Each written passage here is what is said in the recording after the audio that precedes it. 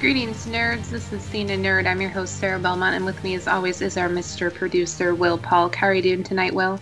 Doing very well, Sarah. How are you doing this evening? I'm doing all right. That was Yeah. like the worst I'm doing well ever. Yeah, well, the mantra for the week has been do the best that we can. So, That's your mantra for the week. My mantra yeah. is stay away. Stay away. Yay, we're doing our social distancing here, literally. Yeah, literally. Yeah. Um, Everything is freaking delayed. Yeah, that's all you need to say. Everything is delayed, which who knows how long we can sustain on talking about shows and TV in this genre, considering everything's delayed. Yeah. Well, maybe we can we could do Or some. production is stopped. Like that's Yeah, another thing. It's not just delayed. It's that on most shows, production has just stopped. So I can only imagine what episode they were in the middle of shooting or just getting prepared to start shooting, and how that's going to transpire in some incomplete storylines or something. yeah. It's wild. I mean, I think some shows were able to, like at least with the Arrowverse, were able to finish the show that they were in a process of filming. But yeah, we're already seeing adjustments in schedules and air dates, and movies like going from getting moved up early as far as on demand and streaming service release. Like Rise of Skywalker was moved up. I thought something I never thought I would see actually happen. The Mouse gave in and pushed back Milan, Mm-hmm. and yeah, so it's just as we were talking in the pre-show, it's just a new world that we're in. Yeah, a new world, and Stephen Amell is like, the joke's on you, CW. I got out while I could. Yeah, really. I'm done. I haven't had a chance. I was hoping to watch the interview. Well, I guess not interview, but the Instagram live that he did, and because I saw the comments that I'm done, and I've had it, and he said, in some of the clips I saw where he said it with a smile and stuff, and I really wish I haven't had a chance to see the actual footage to see his mannerisms and stuff, but it what I have mixed feelings about that. I mean, I can see how he's been the captain, standard bearer for the flagship show for at least the kickoff show for the Arrowverse, and just being, as we've talked about from his Inside of You interview with Michael Rosenbaum a few weeks ago, how he was, you could tell in that first interview how burnt out he was, and so I can see how he's ready to move forward, but on the other hand, you be thankful for what you have, and many actors struggle to even just make it for half a season, let alone 8. So I don't know. It's kind of rubbed me the wrong way when I read it. I think, and that's why it's being talked about. I mean, besides everyone's bored, he's still a predominant figure in that world and his fans. I mean, I think a lot of us, majority of the reason why you stayed watching Arrow is because you wanted to support Stephen Amell. And there was something about him, his presence on social media, his hacktivism, where you felt like the line blurred a lot between Oliver Queen and Stephen Amell. So now my opinion is, hey, I listened to that Michael Rosenbaum interview multiple times. I am not surprised by these comments. I will also not be surprised if somebody by the name of Grant Gustin gives a call next year and says, hey, we're about to end The Flash. Yeah. You want to do a guest experience? Okay. I mean, that's what they did with Emily Bett Rickards. She was like, Yeah. I'm done. And then Yeah. it's like, well, you can do a guest spot. Also, I think Steven is also very driven on working. And with his new show, for all I know, has stopped production in light of everything. And he might find himself without a job in a year or so, where suddenly it's like, yeah, I could do some guest spots on some of these shows. Yeah, yeah. I mean, I think that, and that's why I said I had mixed feelings about it, because there was closure with Oliver, and so if you bring him back, it has to be for the right reasons. And so from that standpoint, and from a storytelling standpoint, I could see where if I didn't listen to that interview with Michael Rosenbaum, then I probably wouldn't be feeling the way that it definitely would have changed my perception of the comments, I think, because Right. I could just look at it from a standpoint of like, okay, I'm done. Totally get it, Stephen. You have carried this thing for 8 years, so totally get it. Looking for something new, creative energies, outlet for your career. Totally get that. But having listened to the interview and just both the meltdown as well as the when he came back, it's still again, I think it just doesn't look as, it's a bad look, especially when you consider Brandon Routh's situation being written out of a show with Legends of Tomorrow, and how that was handled. It seems like it was handled pretty badly from what I gathered. I guess he was in Vancouver, and the showrunners and stuff, called up from Los Angeles and said, "Hey, we're writing you and your wife out of the show." And and I did get a chance to listen to his interview with on Inside of You, and how taken aback he was from that, and he was rightfully hurt because of his time with the show, and also given that he started on Arrow and has invested so much time and relocated his family to Vancouver, and wasn't able to leave on his own terms. Yeah, and I see that's where it's hard for me to compare the two. And I don't think that Brandon's interview makes Steven look bad, especially in this instance, because it actually makes him look better and makes his comments about "I'm done" sound a lot better, because clearly CW doesn't know how to treat its leading men. Yeah. Women, for that matter. And I think that that's part of the reason why it just got to a point where Steven's like, okay, I'm not going to do this anymore. I'm tired of being mistreated. He gave those stories about what it was like to shoot his final scenes. There were problems there, and he, quote unquote, left on his own terms. So I think that I listened to a majority of the interview with Brandon Routh. I have my own opinions about just him in general, so I'm also not hard. But if you've seen the 2-minute clip where it's referenced, that's about it. I didn't really hear him to go into too much detail about the exact logistics, and I don't think he was also wanting to put all of that out there, because it's still kind of a broken family. But I mean, it's really hard, because we all know that sometimes these shows, there are no stakes. You have to let characters go. You have to let characters get to a point where there's nothing more they can do other than pass the torch. So although I understand in terms of, this is my livelihood, this has been my life for 5 years, my family for 5 years, I didn't see this coming. I get that. But a lot of us who just work in the regular business world, when we're laid off or let go, it's the same exact thing. It's just like, what do you mean?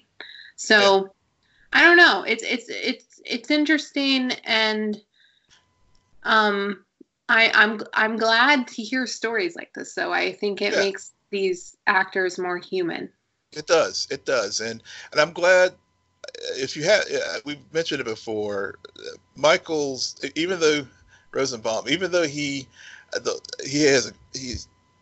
will spend a lot of his show talking about himself, Mm-hmm. And I feel sometimes like he has these guests on to like help him work through his own issues and stuff. But he really does bring a lot out of his guests.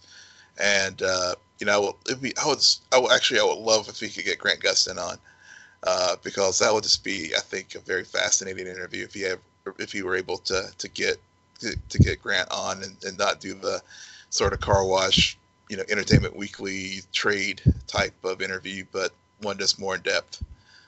So that Grant can explain why he's phoning it in the Flash, on the Flash. And so Grant can respond to the recent complaints about why Barry doesn't recognize that Iris is not Iris. Yeah. Barry's getting slammed right now. It's like, dude, I know you went through a lot in Crisis, but you would think you would be able to tell who your wife is, and especially when she could cook. I should have been ding ding ding. It's really, this episode. It was funny because I saw a lot of the tweets going on about like, really, Barry, you can't tell the difference yet. You can't. What's the matter?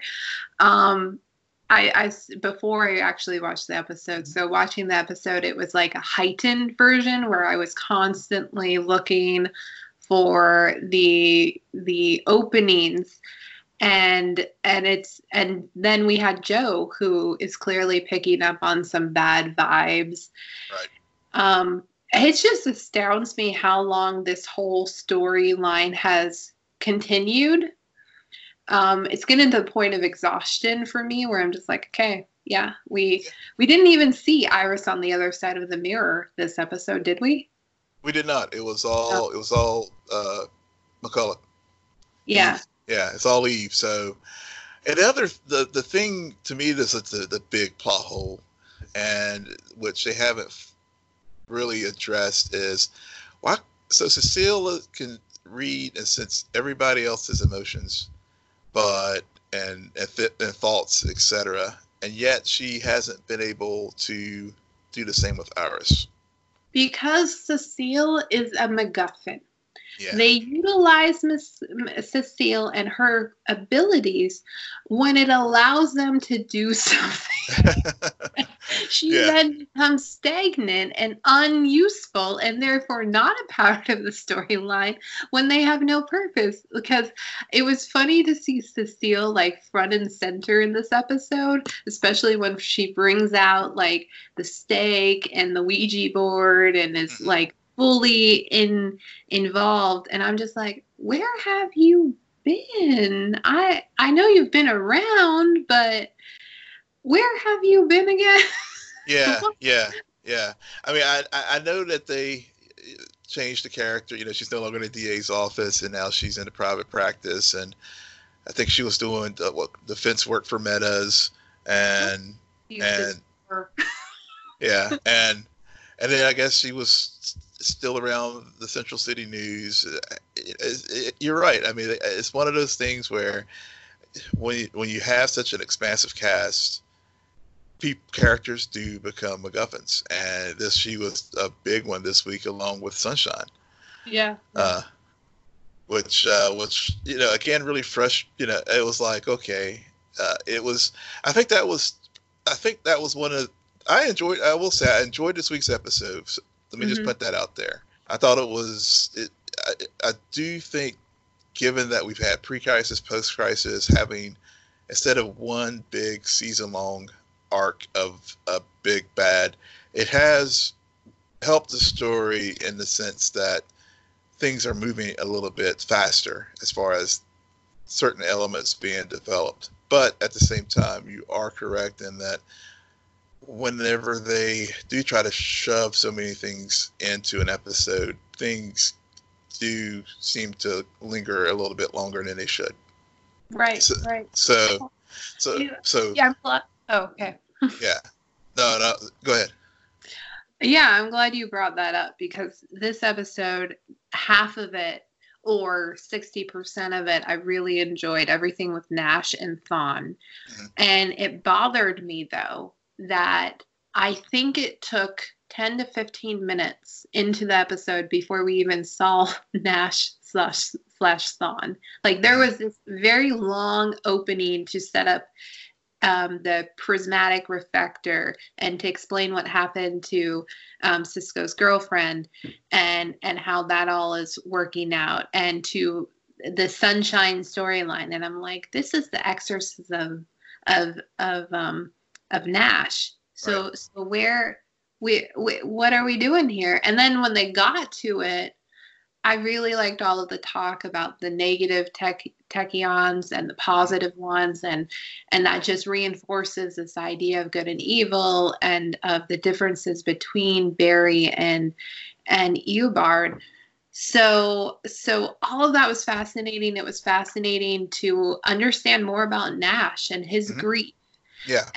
And then it just got elevated when Thawne and Barry were going at it, because you continue. We started with a kid who was watched his mother be taken from him, Hmm. and then but where we are right now with Barry, it's really reinforced by he's also a man who lost his daughter. Yeah. Yeah. So I thought that was all beautiful. However, it did not help to be in this like weird state of, here's a really good storyline and it's very Flash like at its best, and Hmm. then but we have to go and spend time over here to further the overarching storyline that very few people are invested in.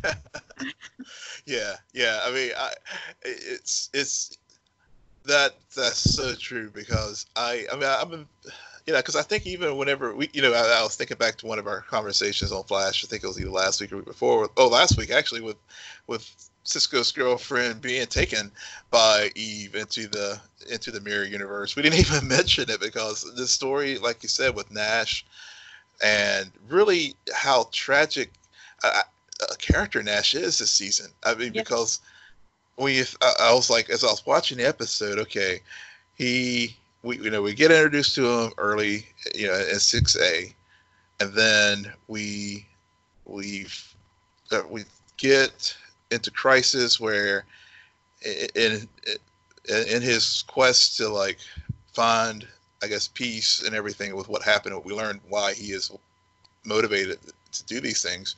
In this episode, he unleashes the Anti-Monitor and becomes Pariah. He has, and after this, he doesn't. After all the events in Crisis, he is dealing with the consequences of that, and then on top of it, he has now become the reservoir for all the Waleses in the multiverse. And we learned that he had lost his daughter. So it's just, yeah. I mean, he's a very tragic figure, and you're right. That just I wish they did a good job mining that and really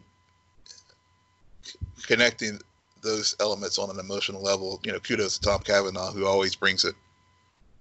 But you're right. It did get sidetracked with all the other pieces of having to deal with this Sunshine storyline, which was again just a MacGuffin to like get Eve the device for the black hole crime syndicate. So it's just sort of like, okay, yeah. But yeah, the scenes with Barry and Thawne, and just that, how Thawne was just trying to get Barry to over just those cutting words as far as with Nora. I mean, especially when you're juxtaposed with what we're learning about Nash and his loss of his child, and that's you're right. Those are the things that Flash does very well. Yeah, yeah.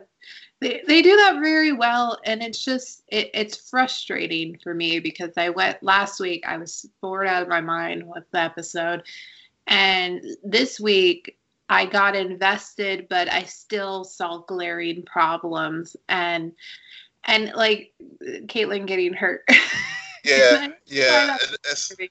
But it was just like, did they just want to like come up with a clear reason as why she wouldn't be involved in the rest of the episode? It's just like these weird little things where you can see the writing that continues irritate me. But lastly, I really liked how, because it's very important for them to recognize this, and I'm glad they had dialogue about it, that Thawne isn't gone. Mm-hmm. Mm-hmm. So that allows him to be put on the shelf, but knowing that if he comes back, well, we already established he's not completely gone. So he's just looking for a body. Yeah, yeah. So probably either like Tom Cavanaugh.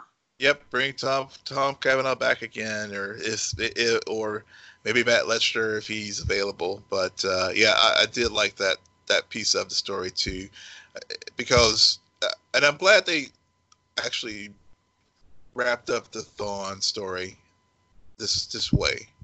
They didn't let it linger out too long, and it was a good use of Thawne. And now we can, whenever we get back, April 7th, and hopefully they can get back, finish out the season in relative order. We can really get more invested in this Eve story because it does have potential. I will say, I did like where it was going at the beginning, but we had the Ralph and Sue piece to it, and so there's clearly the supporting characters are all connected to it, but it's just getting kind of fresh. It's just getting kind of like, okay, come on, Barry, figure it out so we can get Iris. Well, that's the problem. Yeah. Barry's not connected in a way. Like, a lot of people around him are doing the investigations, are picking up on the clues, and are being affected by this. But Barry himself has been very distracted with Crisis, post-Crisis, and now with Thawne. And that is something that Thawne is the biggest distraction for Barry. And Barry's also on the verge of losing the very thing that he has defined himself as, being a meta, being able to save people and help people. Yeah. So everything, it's both understandable that they're coming up with good reasons for Barry not being like, oh, we have this brewing problem. But at the same time, the show is called The Flash. Barry's our main character. They haven't made it clear, other than locking Iris away, why this is his villain right now, why this is the overarching big bad, what he's really doing to it. And of course, as I'm saying this, as soon as he gets reunited with Iris, he's going to be on like a revenge mode. But it's still there's still something lacking. I'll say that there's something lacking, but this was definitely not the only show that aired this week. No. Oh, man. So moving on to Batwoman, where we got to a very creepy flashback episode. It's not my favorite episode of the season by a long shot. I also I'm mixed about this episode. I hear you. Yeah, there was something that felt very, there was a lot of information, and there was a weird twist, and I'm glad at where we ended. Okay, I'll say that. I like the ending. Okay. To get there, for whatever reason, I wasn't 100% like, oh, cool, fascinating. I wasn't like engaged as I normally am, especially with this show. Yeah. I felt that way this week too, and I don't know if it's because I was just tired or just, or if it was just, it did have that feel of like, it was a lot going on, but it wasn't going on. And I mean, it recognized the bigger Bat universe, because bringing in Scarecrow and Crane's fear toxin as a way that they use Mouse to, capture Alice and to use that, get the fear toxin to show her that. And I will say it did finally give some context for why Alice is the way that she is. Yeah, it added another layer to the horrors that she encountered under Cartwright and with Cartwright. Right, and right. Especially as they tie it back into a woman who I can only assume is named Martha. Just saying. Yeah, they just Mabel, but anyway. Anyway, but at the same, and I like how you see the flashbacks, so you get sympathy, and then you're also viewing the world through a fear intoxicated Alice, and how Cartwright manipulation and strings continue to be pulled, especially when and then you have this weird encounter, or this not weird, but this cool encounter between who's their father name? What's their father name? As far as which father, Kate's or? Yeah, Kate. Oh, Jacob. Cain. So so between the Cains and the Cartwright. Yeah. and it's just, and then the revelation that he killed Beth, and I think that's my issue. Viewers knows who killed Beth. Right. So as they're making these revelations to us, it's not really a revelation. Right. Yeah. Yeah, exactly. And so, yeah, that was that was one of the threads that kind of like, okay. Yeah, I didn't follow through with that, but, and also, whenever Kate was explaining to her dad about Beth, that wasn't Alice that was murdered. That was actually Beth, and trying to explain the multiverse as far as how that all worked. And so that was just, I was like, okay, it needed to be done, and but again, it was just like, I just felt like there was just a lot of stuff being thrown at the dartboard, and it was just kind of hard for me to sort of focus A to B to C to get to that point at the end of the episode where we had the conclusion of Cartwright's story.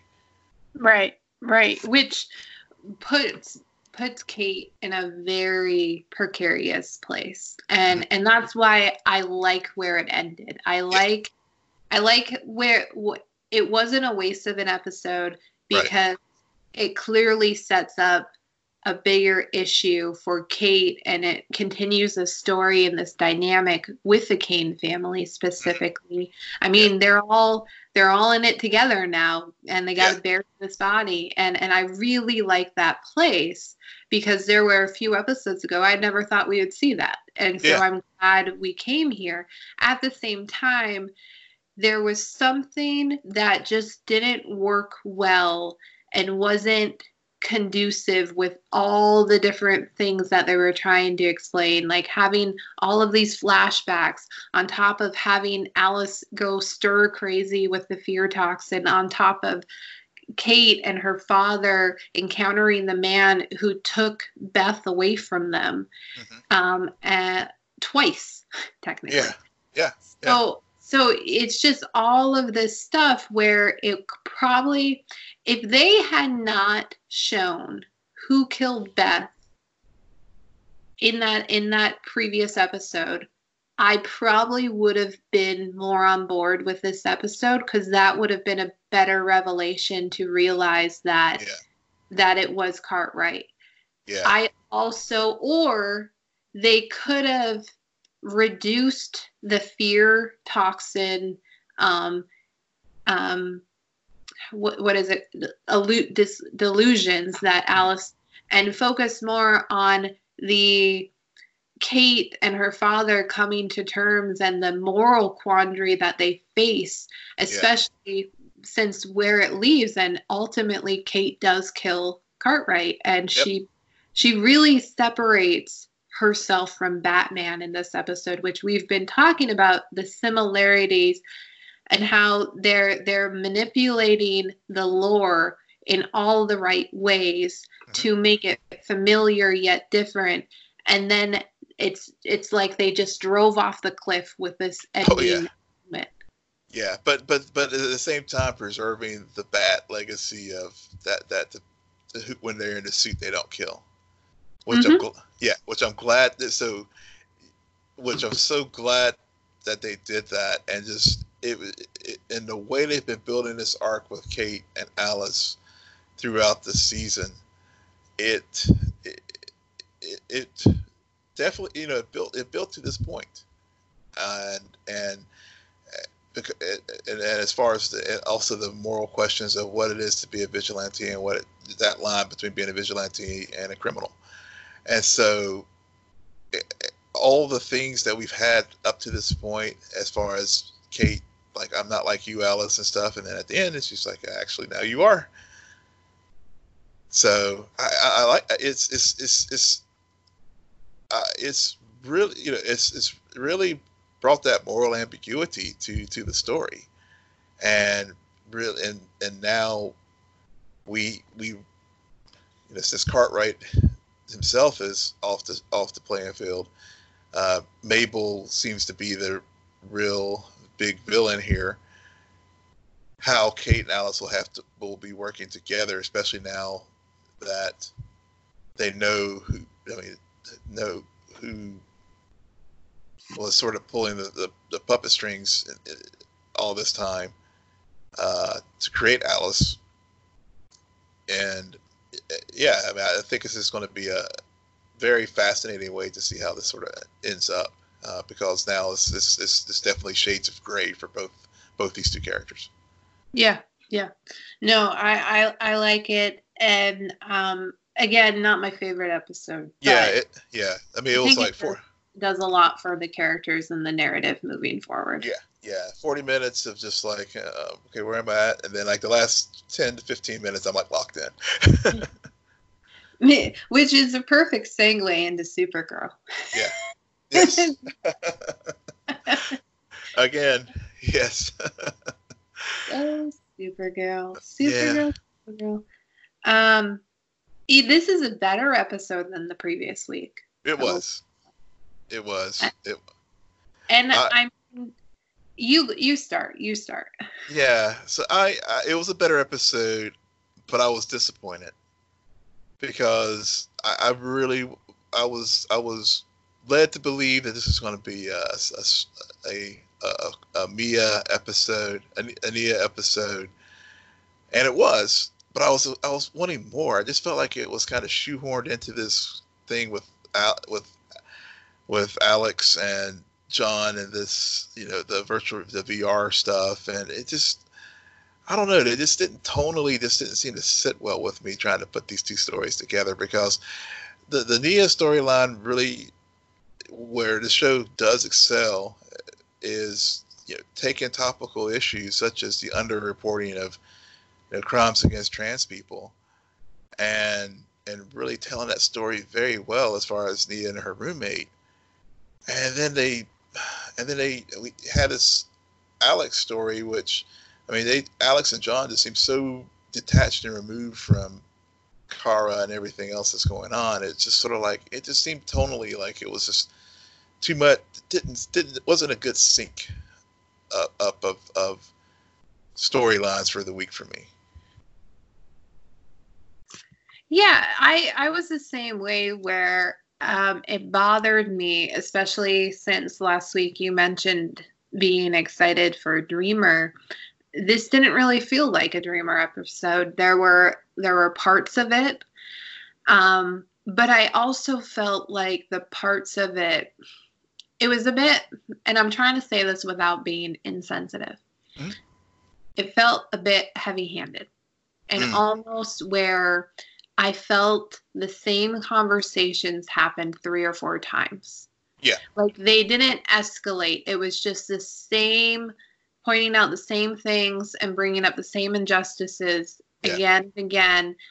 And in a way where I felt like they just took the dialogue from the first scene, copied and pasted to the last scene. And I'm like, okay, guys, like, add some more textures, add some more layers. Like this, I understand why, because at the end of the day, messages that are really simple are often heard more than complex messages. And I did like a few scenes, especially between Nia and Kara, where they have a tendency to either make Kara really observant and fully understands all these situations, or really ignorant. Yes, and I love that they had call her out on that. It was I did as and rightfully so. Rightfully so, but it also bothers me because I'm like, Kara, wake up. And this is not the first time when this has happened, where I'm just like, it's really hard to follow a lead of a show when they keep doing these, like, being really ignorant about anything that isn't alien related. Yeah, well, that was we talked about that last season with all the things, the xenophobia and everything that was going on, and it's carried forward again. And at this juncture of the show, Kara as a character should not be still this naive.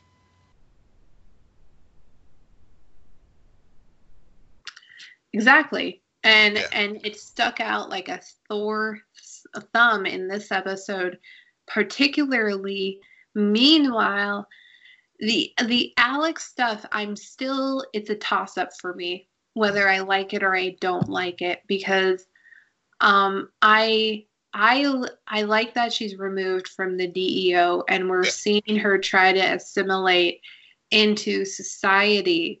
And we understand why this is leading to her, us seeing her finally in a Kryptonian suit, and where this is all going.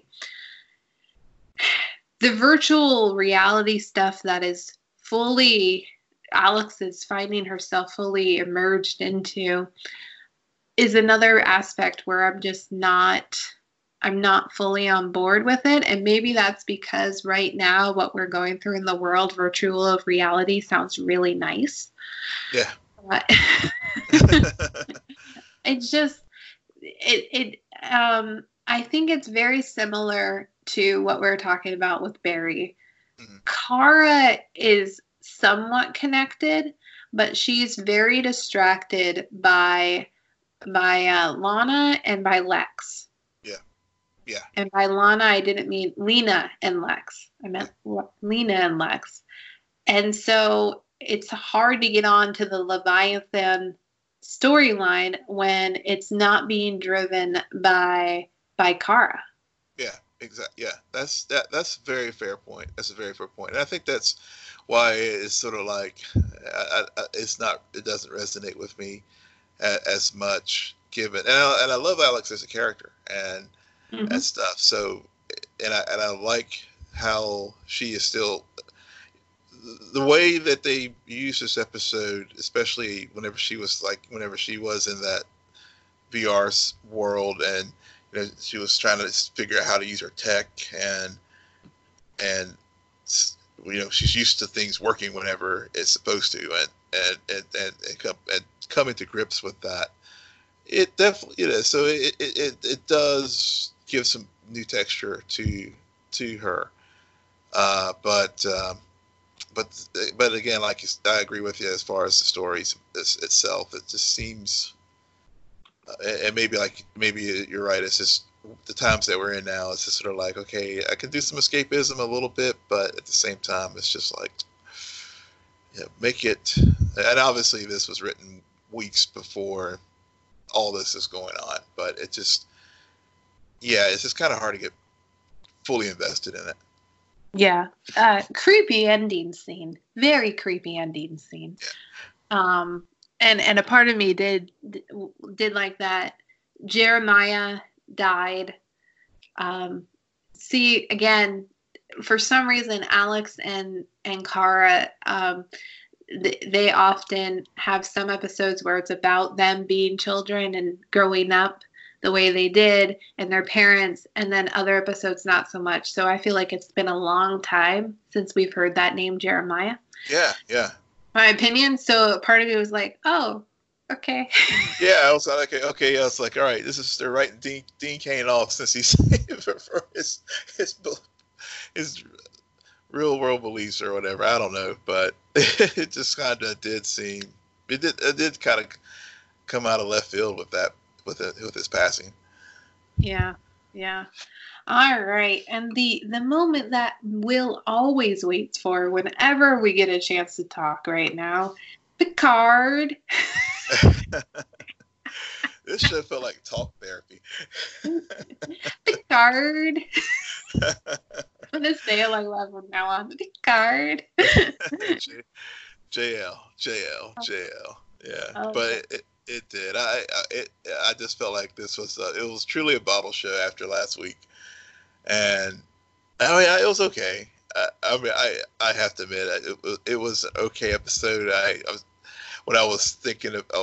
trying to write a few notes about tonight's episode for our recording tonight. I was like I said, the first thing that kind of stood out with me was like it just felt like it was a lot of talk. Mm-hmm. A lot of talk, a lot of exposition, and a lot of quote unquote revelations. Not really, but hey, we need to do something for an hour. Yeah. We are on a limited budget, so we're gonna just keep it simple as far as the sets. I just want to call it out right now. The Rios story aspect of this episode. The moment he sees Soji, I'm like, no. You will not tell me. This is my thought process, Will. You will not tell me that out of all the pilots in this universe, Picard just so happens to get in touch with someone who knew Soji's mom. Yeah.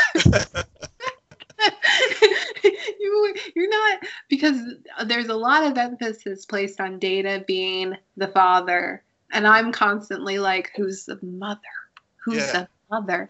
And it's just something where that moment, and then it takes forever to get there, but we finally get the history. And I'll be honest, I didn't understand half of really what Rios was talking about. But I did see the picture, and when you see the picture, you're like, oh, okay, so he encountered another clone. I don't know why we had to spend 40 minutes to get there, because Rios was already part of the mission, but okay. Yeah, it just, it really, I felt the same way. I mean, it was like, okay, so we knew that he was Starfleet, and we see the photo and the drawing of it was a butterfly flower and beautiful flower, and what was the jhana, and so it was. I mean, it was fun. It was fun seeing Rafi do the detective work, talking to all the various holograms on the ship to sort of piece together the deal with Rios, and then we do get the connections as far as Picard and Rios in the past, because I guess it was one of Picard's Academy classmates who introduced him to Rios as captain, and so there were like those bits and pieces that did tie them together. So, to your point, of all, in this great grand galaxy, the stars aligned to bring these two people together. Yeah. So in a way, the actress who plays Ralphie saved this episode. Her acting with all of the variations and sides of Rios really kept momentum. her investigation. The problem I found is she was investigating two different things, or two things that she knew was connected, but sometimes it got hard to follow because there were essentially two investigations happening. The one about Rios and what his connection with Soji is, and then the one about her theory on the where the Tel Shari and their beliefs stem from, and where the and how this all happened, and what happened on Mars, and how it's all connected. So it got kind of overwhelming, and just to a point where like, okay, let's get there. Let's get there already. Yeah. We're on our fifth version of him. Yeah.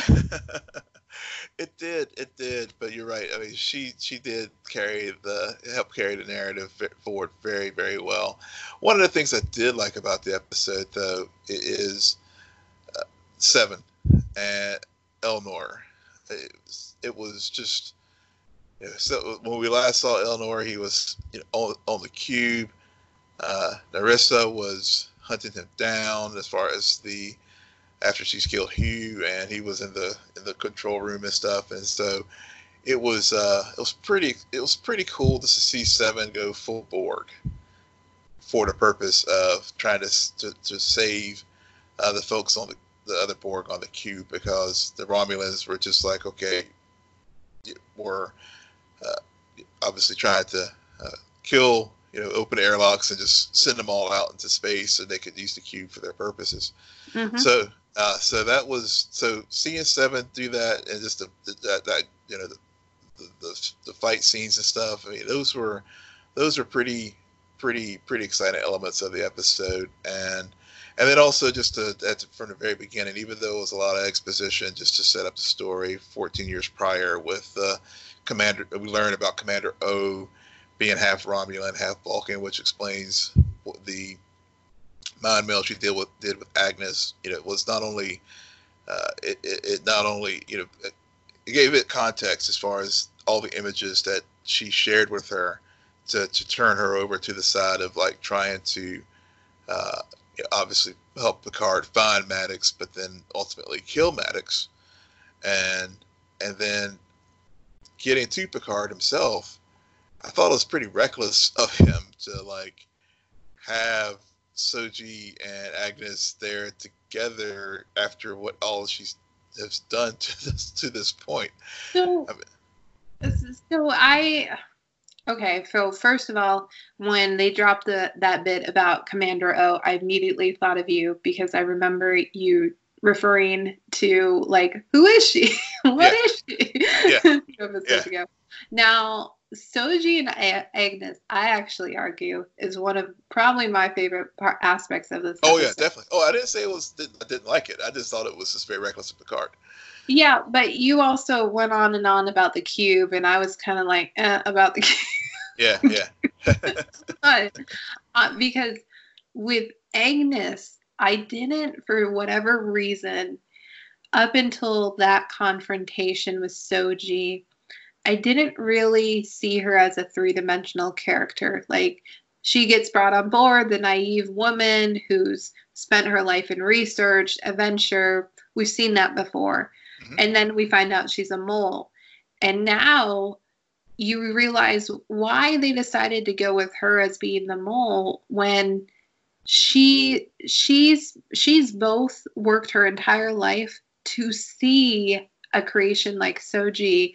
And right. When Commander O tainted that entire belief of evolution and creation, and in a way that now it's like, you're beautiful and I'm fascinated by you, but I'm terrified by you too. And there's something very I think the actress is Alison Pill. There was something in her eyes that she just captivated me throughout that entire encounter with Soji towards the end, because it felt heartbreaking, like a mother who sees her child and then is both endeared by her, but also horrified by what she would be able to do. And so to me, that was the episode. Those moments and those scenes. Yeah, I completely agree with you there. That and it was a real nice way to build upon the Soji's interactions with Riker's daughter last week, with the philosophical question as far as, you know, are you human, are you synth, and so and building on the how, you know, Data's role in the universe, and you know, it was just a good way just to pull all the little threads that we've been building on this season. That moment with like as you just beautifully put it, with Agnes was both horrified and also just in awe of what the culmination of what Soji represents, and also Dash.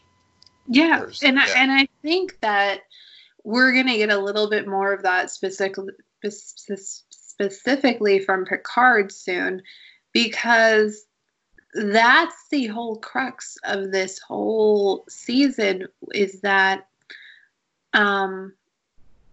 the Tel Shari, they all believe that just because it happened 800 years ago, I guess, these synths are going to evolve to a point where they will just destroy everything and everyone. And so it's like a pendulum. It's a pendulum swing. So it's 50-50. Like, yeah. Picard had one good experience with the synth. Right. Yeah, and he's standing by that to the point where he could also introduce the end of the world, because Soji, technically, I guess she's kind of just assuming she's the destroyer. But that hasn't been proven. Hasn't been proven, but I mean, but again, it did do a good job of pulling forward. Rom does, who is, you know, we've learned, and this is Narissa's aunt. They pull that the moment whenever they were playing the tarot card, the Romulan tarot cards or whatever, a few episodes earlier. It was well, even though it spent a bit of time setting it up at the beginning of the episode, it was well executed to bring that forward, and for her to show and close that loop that she, in their eyes, is the destroyer. Yeah, I really liked. See, I was not annoyed with the exposition at the beginning of this episode, because it tied in so many things that were referenced before, and then it added that connection between Narissa and Ramada, which honestly made me want to go back to that previous episode between Soji and her, where we did see the cards, and it would provide more context. Yeah. And like, okay, now I understand, and I wonder if I could pick up on any hints.